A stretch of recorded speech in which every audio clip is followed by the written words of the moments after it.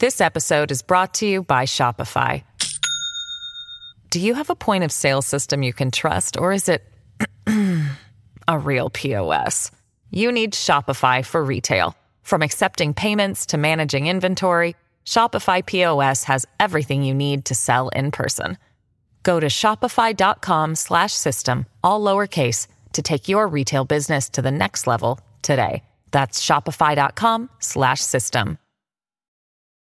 Families have a lot going on. Let Ollie help manage the mental load with new cognitive help supplements for everyone 4 and up, like delicious Lolly Focus Pops or Lolly Mellow Pops for kids. And for parents, try 3 new Brainy Chews to help you focus, chill out, or get energized. Find these cognitive health buddies for the whole fam at ollie.com. That's OLLY.com. These statements have not been evaluated by the Food and Drug Administration. This product is not intended to diagnose, treat, cure, or prevent any disease. At Evernorth Health Services, we believe costs shouldn't get in the way of life-changing care, and we're doing everything in our power to make it possible. Behavioral health solutions that also keep your projections at their best? It's possible. Pharmacy benefits that benefit your bottom line? It's possible. Complex specialty care that cares about your ROI? It's possible. Because we're already doing it. All while saving businesses billions. That's Wonder made possible. Learn more at evernorth.com/wonder. Welcome to the New Books Network. Hello, and welcome to the Mobilities and Methods series. This series is hosted by the New Books Network in association with the Mobilities and Methods Lab at the University of Illinois at Chicago. The Mobilities and Methods Lab and New Books Network partnership provides a platform for authors, readers, and their interlocutors to engage closely with questions of mobility and movement. My name is Aliza Arıcan. Today, I'm joined by Sophie Gonick, Assistant Professor in the Department of Social and Cultural Analysis at New York University. We will be talking about her book, Dispossession and Dissent, Immigrants and the Struggle for Housing in Madrid, recently published by Stanford University Press. Thank you very much, Dr. Gonick, for joining us today. At the New Books Network, we like to start by getting to know our authors. So, could you tell us about your background as an urban scholar, and how did you conceive of this book? Yeah, thank you for having me on the podcast, and I'm delighted to talk about the book. So I kind of as a teenager into college was interested in urban issues, and then also started doing research on and in Spain. And I did a whole undergraduate project on the urbanization of Madrid under the Franco regime, some of which actually makes it into this book. And so, yes, your youthful research adventures can sometimes, come out in print many, many years later. And then, I was so taken with Madrid that I lived there for 3 years after I graduated from college. And it was right in the moment of the Spanish boom, kind of this period between more or less 2000 and 2008, in which there was absolutely rapid urbanization projects taking place, and just the kind of wholesale transformation of the city as it was really becoming a major European capital. And it was at the same time that, and really, because these kinds of urbanization projects needed labor to build them, that you saw this huge influx of immigrants. And so Spain, basically in the course of under a decade, goes from having under 1 million foreign-born residents to over 5 or almost 6 million foreign-born residents. So it's a very massive and kind of qualitative and quantitative shift. And it was at the same time that I was living there and observing kind of how difficult it was to get a house and find a place to live. I was a renter, and yet everybody was buying, but the prices seemed extremely high. And so I wondered, as you see this kind of emergence of a new immigrant class, how where and by what means these kinds of this new population was finding housing within. The question of housing is central to just how we live in. I mean, that sounds redundant, but like how we can kind of survive and thrive in the city. And so I was observing these kinds of transformations taking place with the knowledge that the housing market, just more or less from a kind of anecdotal perspective, and then from my own perspective as a renter, realizing how fraught the urban housing market in Madrid was, that when I went back to graduate school, I was thinking, I knew that I wanted to do some sort of project that looked at immigration and housing within the Madrid context. Then I was doing pre-dissertation field work and really intended to do a whole other project that was on migrant squatters in the city in June of 2011, which was, I got to Madrid, about a couple of weeks after the occupation of the central square and the beginning of what's called the 15M movement, which was this massive kind of outpouring of activist and populist energy. And very soon after I got there, this question of evictions emerged, and it was actually on. I think it was exactly 10 years ago tomorrow, on June 15th, 2011, that the anti-eviction movement in Madrid blocked the first eviction. And it was about 500 people showed up to prevent an eviction from taking place. And the eviction was supposed to occur, the household that was being kind of defended in that moment was an immigrant household. The man was a Lebanese baker out of work, and his wife, also out of work, was Bulgarian. And so I wasn't there, but I read about it in the newspaper, and I remember thinking, that's the story. There's something going on here. First of all, how did this, very modest household, kind of working class immigrants, be able to afford an apartment that in a kind of explosively expensive urban property market? And then what was going on that you see this huge outpouring of popular support in an effort to keep a family in their home, keep an immigrant family in their home, right? Which also goes against the kind of common narrative of rising xenophobia and anti-immigrant sentiment in a time of economic crisis. And so it was from there, that's kind of the seed that then, I began to follow as I made my way through my PhD and then, and through an extended period of ethnographic field work. Mm-hmm.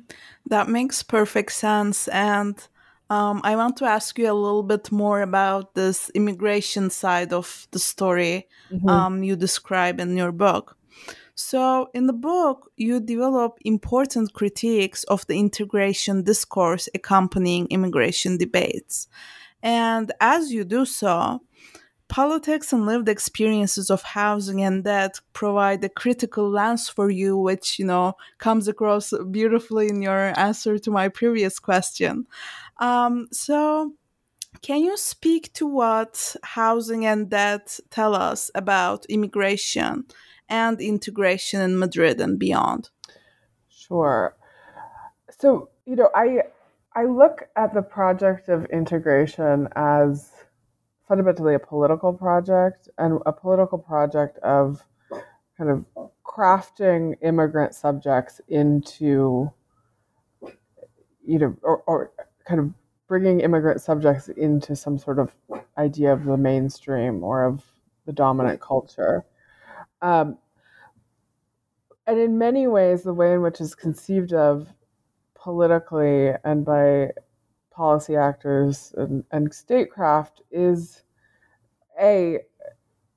deeply politicized, right?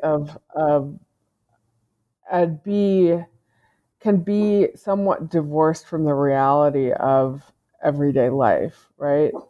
And so it becomes about certain variables and programs as if they existed in a vacuum. And here, obviously, I'm glossing over a lot of very nuanced and important work that's been done on the integration of immigrants, particularly in a European context. But I think fundamentally, first of all, fundamentally, a lot of immigration is migrants are coming to cities, right? Increasing, just as we're all, becoming a more urban society across the globe. And so we have to then think about the settlement of immigrants within these kinds of urban contexts as occurring against broader landscapes and cultural currents that affect how we all are living in and working in cities.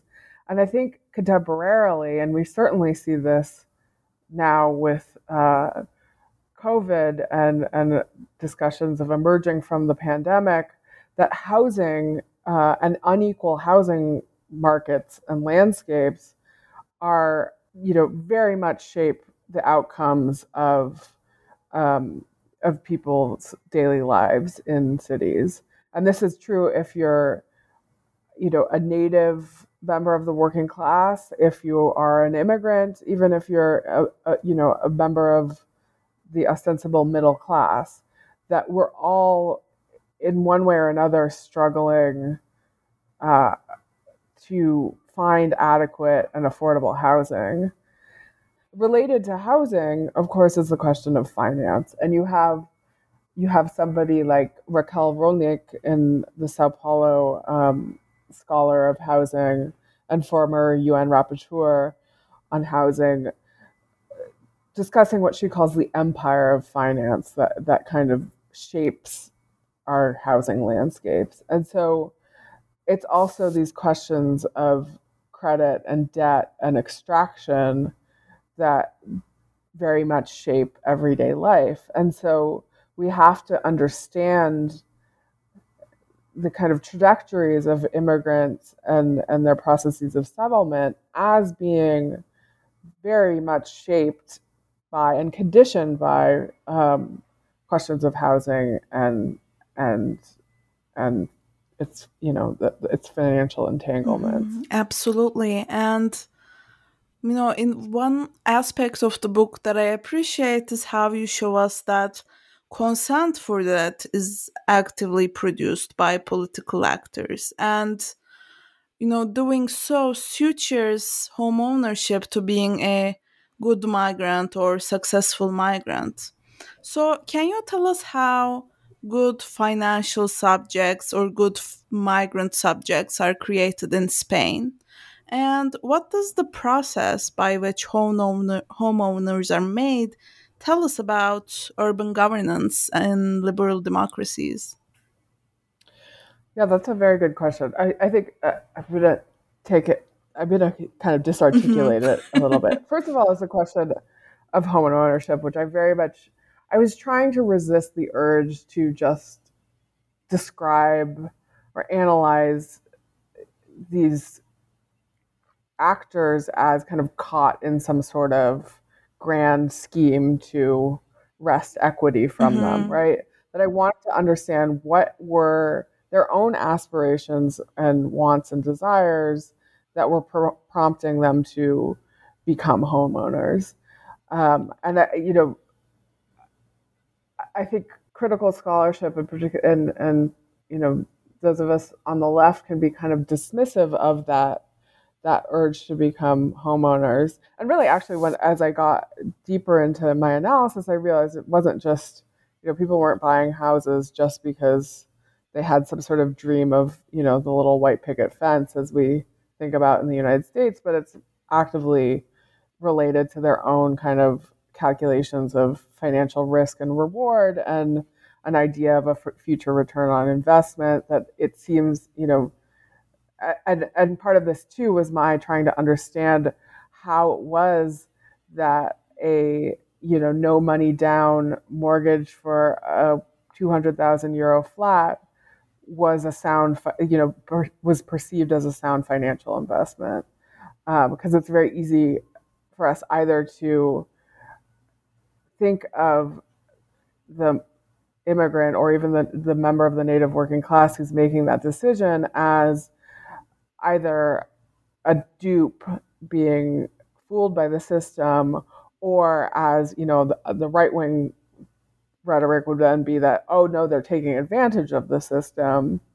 But it's neither one of those explanations actually illuminates anything, right?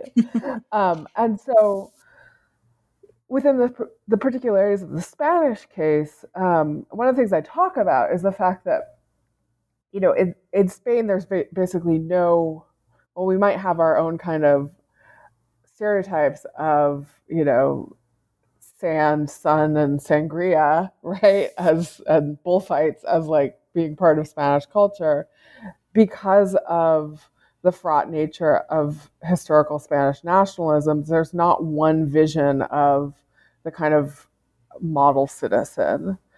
However, there is this overwhelming predominance of owner-occupied housing as the dominant form of housing tenure. When in the 2000s, it was over 80% of people were living in owner-occupied homes.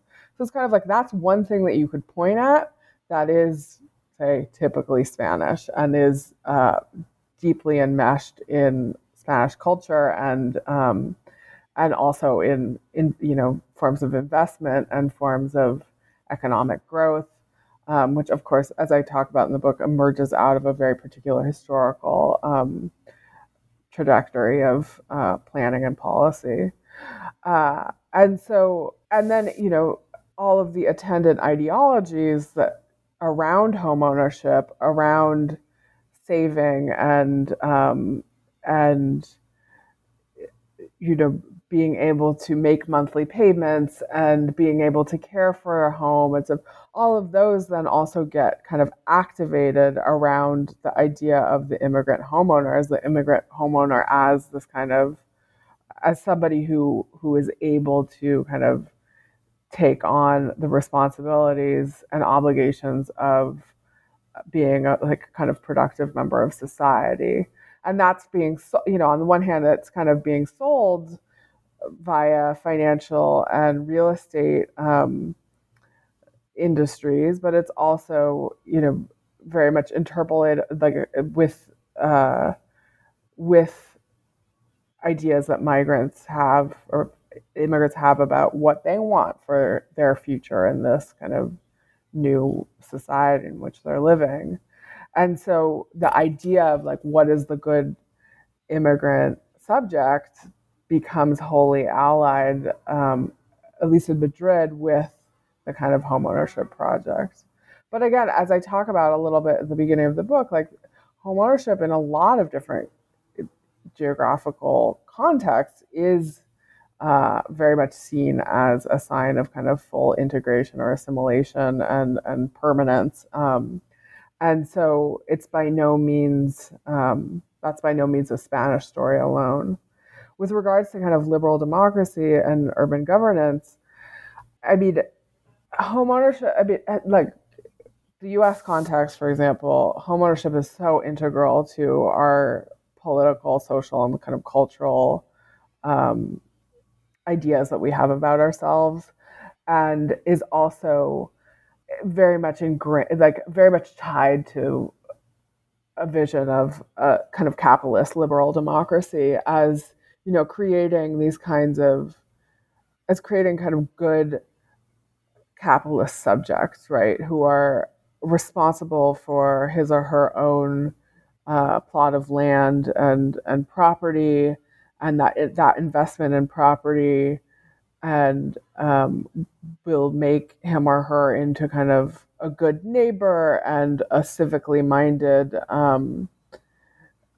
responsible citizen, right? And there are others who've talked about this. There's a book called "There's No Place Like Home" by Brian McCabe, where he's talking about the U.S. context. And property ownership and home ownership has now become kind of a major export across the globe. In the Spanish case, it comes, there are particularities to the history of Spain under the Franco regime that give rise to the home ownership model, but it becomes also then very much allied with a model of capitalist growth under a totalitarian regime, and is again seen as integral to the production of like good. I mean, first it's good subjects because they're, people are under a dictatorship, and then in the democratic era also as integral to like kind of making European citizens. And there too, while we talk about homeownership as being part of, creating responsible citizens because they care about their own immediate environments. It's like, I respect your property rights so that you respect mine. And so much of the language of property rights is really, really integral to the U.S. Political order.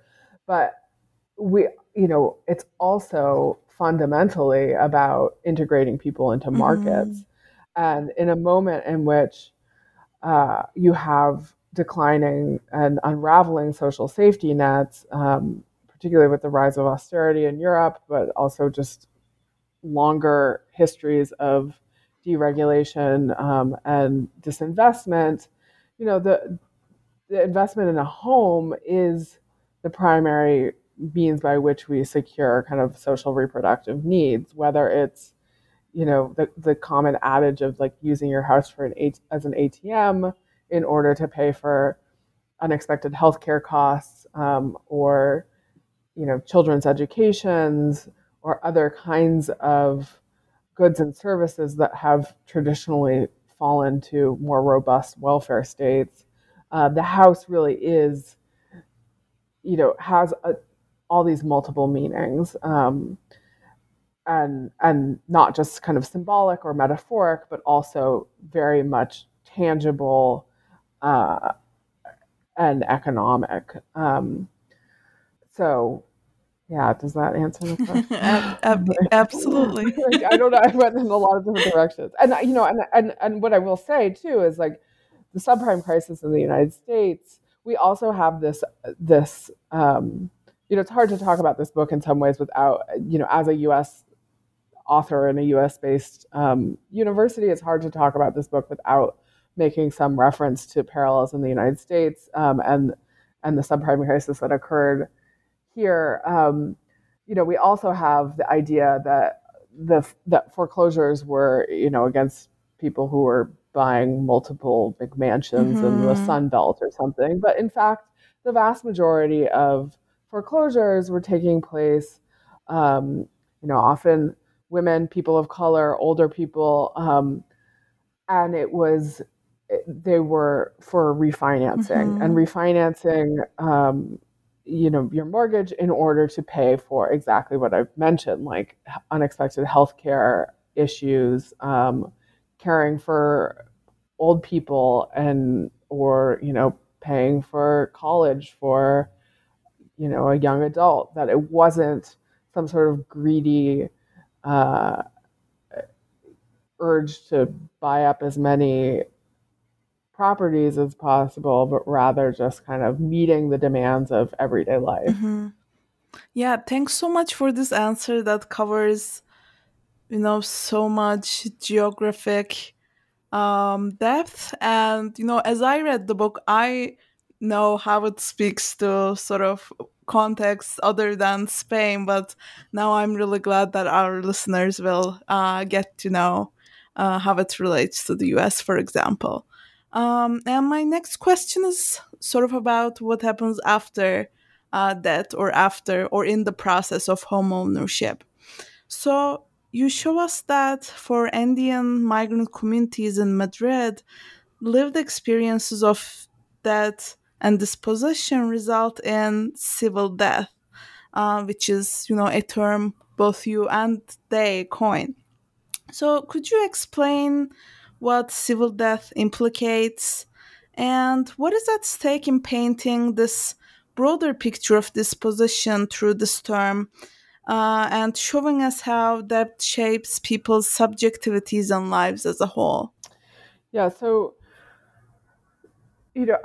many scholars have discussed the ways in which debt and indebtedness is kind of woven into so much of daily life, whether it's student loan debt Mm-hmm. and paying for college or homeownership, or most recently, like there's a group of scholars in my department who is they're studying debt amongst post like people who've been released from Mm-hmm. prison, and the way in which debt kind of becomes a condition of extended networks and very much kind of conditions what life after prison is like. And so debt shows up basically everywhere you want to look. It is fundamental to our contemporary society, and of course, it's like we have personal debts, there are municipal debts, there are national debts. All of these forms of debt um, produce our contemporary society, essentially.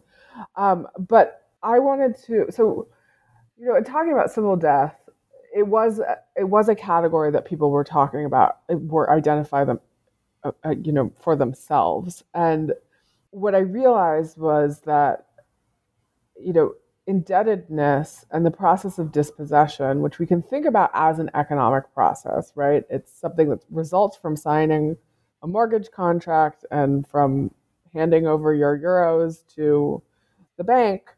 But that it goes so far beyond just a simple question of like how much money I have in the bank and what my kind of financial future will be. Instead, it is something that really extends into so many different aspects of life. And so the elaboration of this category of civil death is an attempt to reckon with uh, the very violent nature of, and the kind of insidious nature of, indebtedness as it transforms relationship, kinship relationships with amongst family members, friendships, also your relationship to kind of society as a whole, um, and thus, thus meaning that the process of losing one's home in this case, but we can think of other processes of indebtedness and dispossession, um, really, really kind of transforms and in many cases kind of brutally wrests the debtor from his or her kind of everyday milieu, and is such that it has very specific consequences, and often along lines of race, class, gender, um, that is very punitive for those who kind of suffer through this category. And I mean, it's a way, there's been such a shift to the kind of financialized subject, that it's a means of understanding how the consequence, basically the kind of human consequences of that shift. That it means that like going broke, going into debt is such a transformative, a negative process. This episode is brought to you by Shopify. Do you have a point of sale system you can trust, or is it a real POS? You need Shopify for retail. From accepting payments to managing inventory, Shopify POS has everything you need to sell in person. Go to shopify.com/system, all lowercase, to take your retail business to the next level today. That's shopify.com/system. Civil death is also a socio-spatial condition, you tell us. A condition that fixes migrants seeking home ownership in place while demanding mobility. So, can you speak to the paradoxical mobilities that home ownership creates? Yeah, I think homeownership is a deeply paradoxical system, and this is precisely one of the reasons which is paradoxical, in that you know it fixes. In this case, it fixes somebody in place, but the demands of keeping one's home and being able to pay one's bills and not losing one's home to the bank demands a lot of hustle and drive if you're not just kind of independently wealthy. And I see this now. I see this with my parents who own a house in San Francisco, uh, which they were fortunate to buy in the 70s at a low price, which means also now that they're kind of locked in because of strangenesses in the California property tax code, where all around them is like changing into this kind of, techno dystopia, like extreme gentrification um and then, but a house requires a lot of maintenance and a lot of redoing the siding and replacing this. My parents have been in this long process of replacing a skylight that was leaking, and all of these kinds of all the labor that goes into the house, which is part of our kind of one of the reasons why we have this ideology around homeownership, is precisely because of the ideas around labor that it also enacts. Um, And so you are then tasked with all of these other kinds of chores and little jobs, and scrounging up the money to pay for the repairs, or in the case of like a New York apartment, the co-op fees, and that it's constant work, right? It's not just retreating to your nice home and uh, hanging out, right? And then in the specific case of of immigrants in Madrid, and I mean this is the case in a lot of places, and for a lot of kind of lower middle and working class homeowners, you're often only able to buy in places that are far away from centers of employment. And so there's then this trade-off of, you might own your own home, but you have to spend more hours commuting. You have to, you might not be able to afford to buy in amongst the community of your own people. And so, you know, while there's kind of this illusion of permanence and stability and fixity, right? There is also then this whole kind of geography of movement and mobility that is necessary in order for one to have a house and maintain it. Mhm. Yeah, that's really important to think about. And yeah, I love that you point out these tensions between fixity and mobility. Another part of your work that I found particularly powerful was your chapters on the refusal of civil death. And you show us that repertoires of political action from indigenous struggles in the Andes deeply informed the refusal of civil death in Madrid.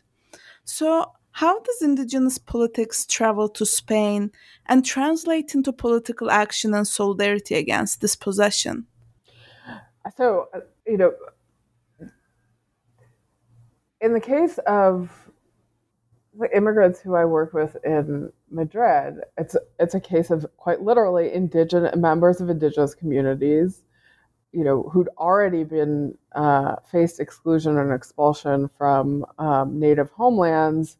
First often moving to Quito in Ecuador, and then because of failing financial markets in Ecuador, moving to Spain. And so, it's the case of indigenous, quite literally like indigenous people moving to the former metropole, Madrid, and bringing with them their particular traditions of activism and political engagement. And here I think we have often there's this kind of idea of the flaneur activist who's like the anti-globalization guy. Often it's a white guy, right? But there are all different modes of political action and engagement that kind of travel from one place to the other. And it's also that in those movements from one place to another, people encounter other forms of discrimination, marginalization, dispossession, right? And so, there's a process by which that just life experience gives one a kind of arsenal of knowledge. And then, because of other traditions of activism, they also have an arsenal of resistance. And so what I talk about in the book is essentially that this community of Ecuadorians, many of whom were indigenous and had been involved in indigenous struggles in Ecuador and in the broader kind of Andean world, saw what was happening and saw, their own risk of foreclosure, and realized that this is essentially, similar practices of extraction and in some ways neocolonialism that was producing similar kinds of results and objection and marginalization that they had faced in a very different context. And so, as one of my interlocutors says, she has seen no place on earth where getting organized around an issue hasn't produced some kind of result. And so that to me was really powerful, that it is, and that is a lesson too for housing movements and housing struggles and precarity in many different places. In New York City, my cousin is a housing attorney, and in my class on housing, she talked to my students about, I, as an attorney in a courtroom, can only do so much. What's really going to do something is if the tenants get organized against their predatory landlord. If you get together and you start organizing and you make those kinds of connections, and often it's laborious work, it's not, change is not going to occur immediately, but that's what produces results. And so it's this kind of, and it kind of embodied experience as somebody who's fought against different forms of predation that really influenced a response to the problem of foreclosures and evictions. That's really wonderful, and I think that's a great takeaway for our listeners who themselves might be facing similar issues that are really pertinent around the globe and not just particular to Spain. I want to shift gears a little bit and discuss your methodology. Can you take us through your ethnographic fieldwork? And how did your ethnography enhance your understanding of disposition and activism? Or what were some challenges you faced during your ethnographic fieldwork? Oh, man. First of all, there's so much that doesn't make it into a book. All of one's frustrations and anxieties, and that's what we're interested in this podcast. Yeah. So, I spent on and off over a year and a half with the platform for people affected by mortgages in Madrid, and first of all, I got there when it was it was a very hot issue. It was a very hot collective. There were a lot of people coming through wanting to, do some sort of research on this movement. But it often to me made me a little bit uncomfortable because people would come and have like a weekend to do some sort of mini project. And it would be like, we'd like to interview, an immigrant woman, preferably a single mother, about her experiences. And so it's kind of like, Oh, wow. on demand. And so my, you know, I made a choice early on that I was just kind of initially going to hang out and, I obviously be upfront. Like, I want to study you guys, but I'm also here and I'm willing to help in whatever capacity I can. Sometimes I did English language translations and stuff. And then I really kind of wanted to just get to know people and get to know the work that they were doing. And this before I ever even asked for an interview, right? Like just show that, because, and it's also, I was intrigued and engaged in their struggle, not just because I had to write a dissertation, but because I was genuinely just, very inspired and also curious about how they were, how they were, succeeding in this very kind of hostile political climate and preventing people from losing their homes. I think, it's hard. Any kind of process of ethnographic immersion requires, there are periods of boredom, there are periods of frustration. There's inevitably a period of where you're kind of stumbling along blind, too afraid to even kind of really step a toe into what is your field, so to speak. And then there are, there's so much that doesn't make it into this book, and a lot of that is very endemic to activism and kind of politics, like interpersonal conflicts and competing forms of activism, which I talk a little bit about in the final chapter. And I have an article that came out about 5 years ago in Society and Space that does more, is more an attempt to draw out some of the conflicts and contradictions of different modes of activism. But some of that is just inevitable. And then I realized this is a lot of it's background noise, and it's not important to the story that I want to tell. And that doesn't mean like you go and invent the story you want to tell, but that there are inevitably other narratives, other kinds of tangents that one can go down, but that might not be the most fruitful sources of and sites of analysis for the kinds of questions that I was asking. So. I love how you point out, particular challenges of studying urban contexts that are in demand, so to speak.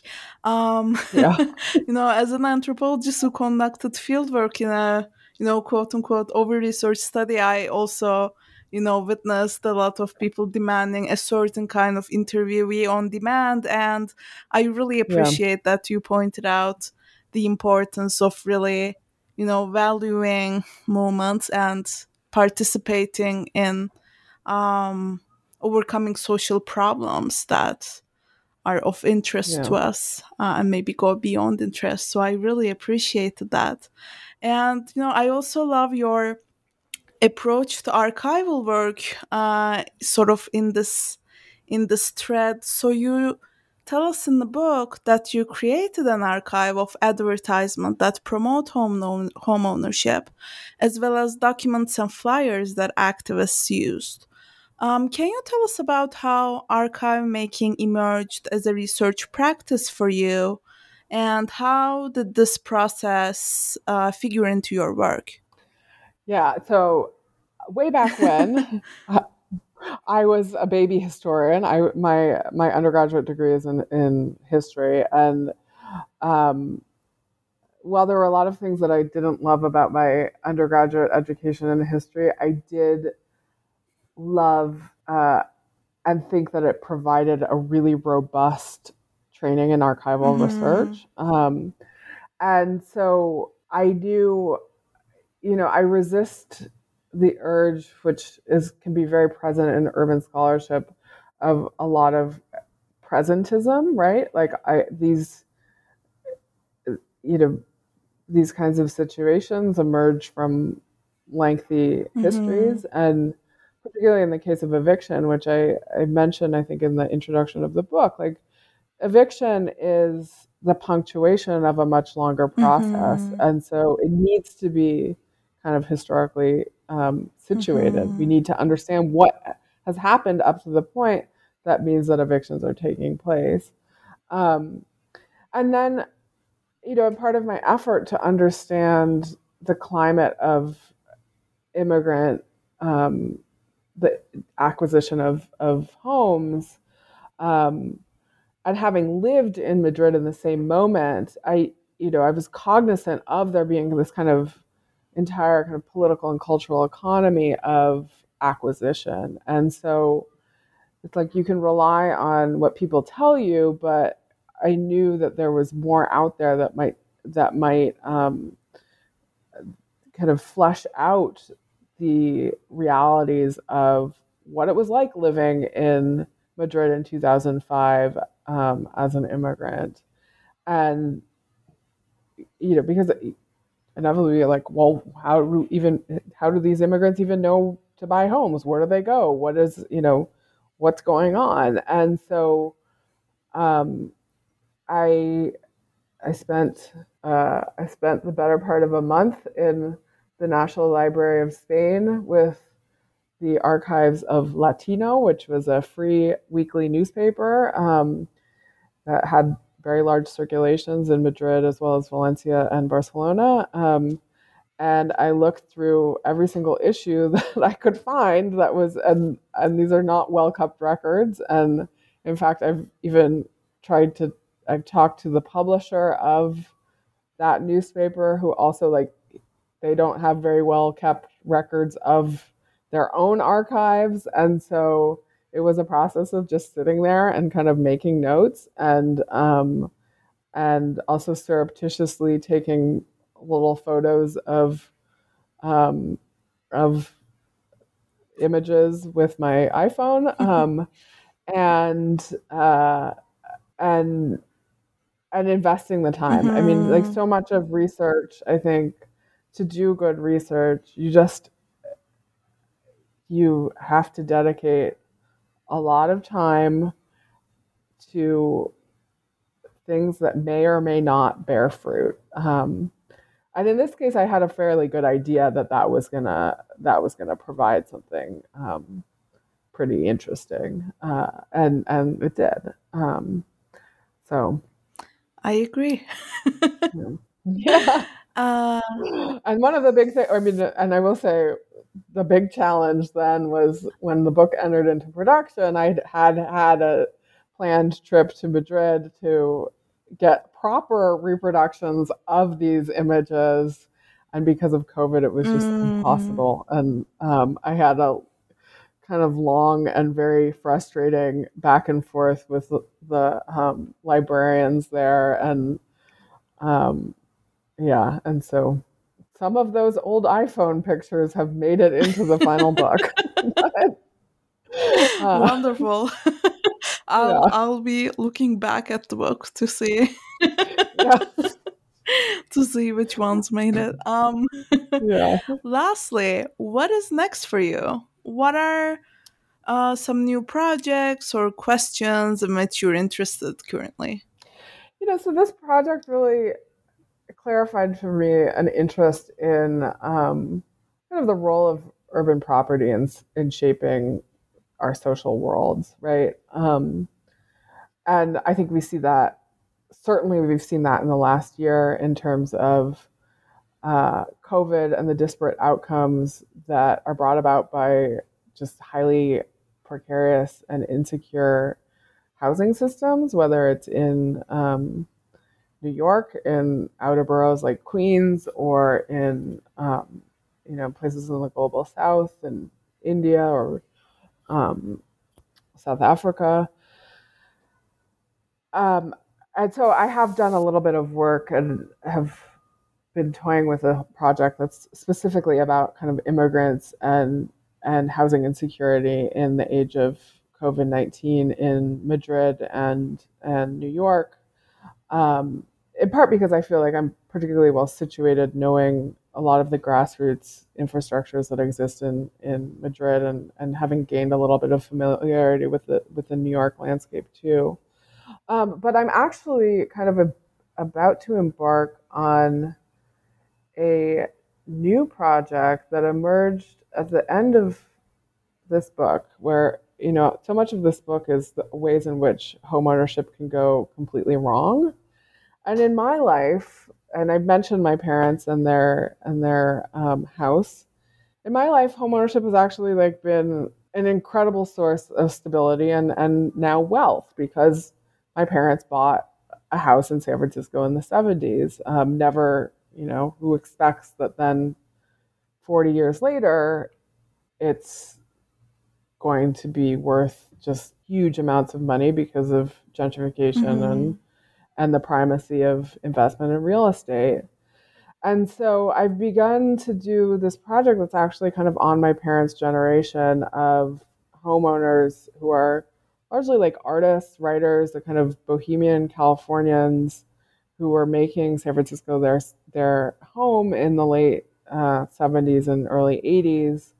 And their relationship to kind of questions around NIMBYism and gentrification and the kinds of politics that is produced through homeownership, and then also its paradoxical outcomes of having been able, in their case, having been able to secure some sort of intergenerational transfer of wealth, but it's also at the expense of kind of a concomitant intergenerational transfer of community and urban sociality, right? My generation can no longer have, we can't be artists and writers and bohemians in San Francisco in the same way that my parents were and are.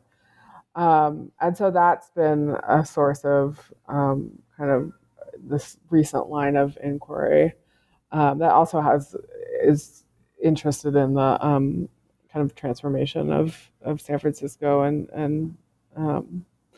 but having written a book about Madrid and having invested so much of my kind of intellectual curiosity in Madrid, and looking back at some of the stuff I've produced, I'm like, wow, I know so much about this place that it seems like I'll have to go back there and do more work there at some point too. So. These are all very exciting. We're all looking forward to the books or articles or whatever comes out of these new projects. Me too.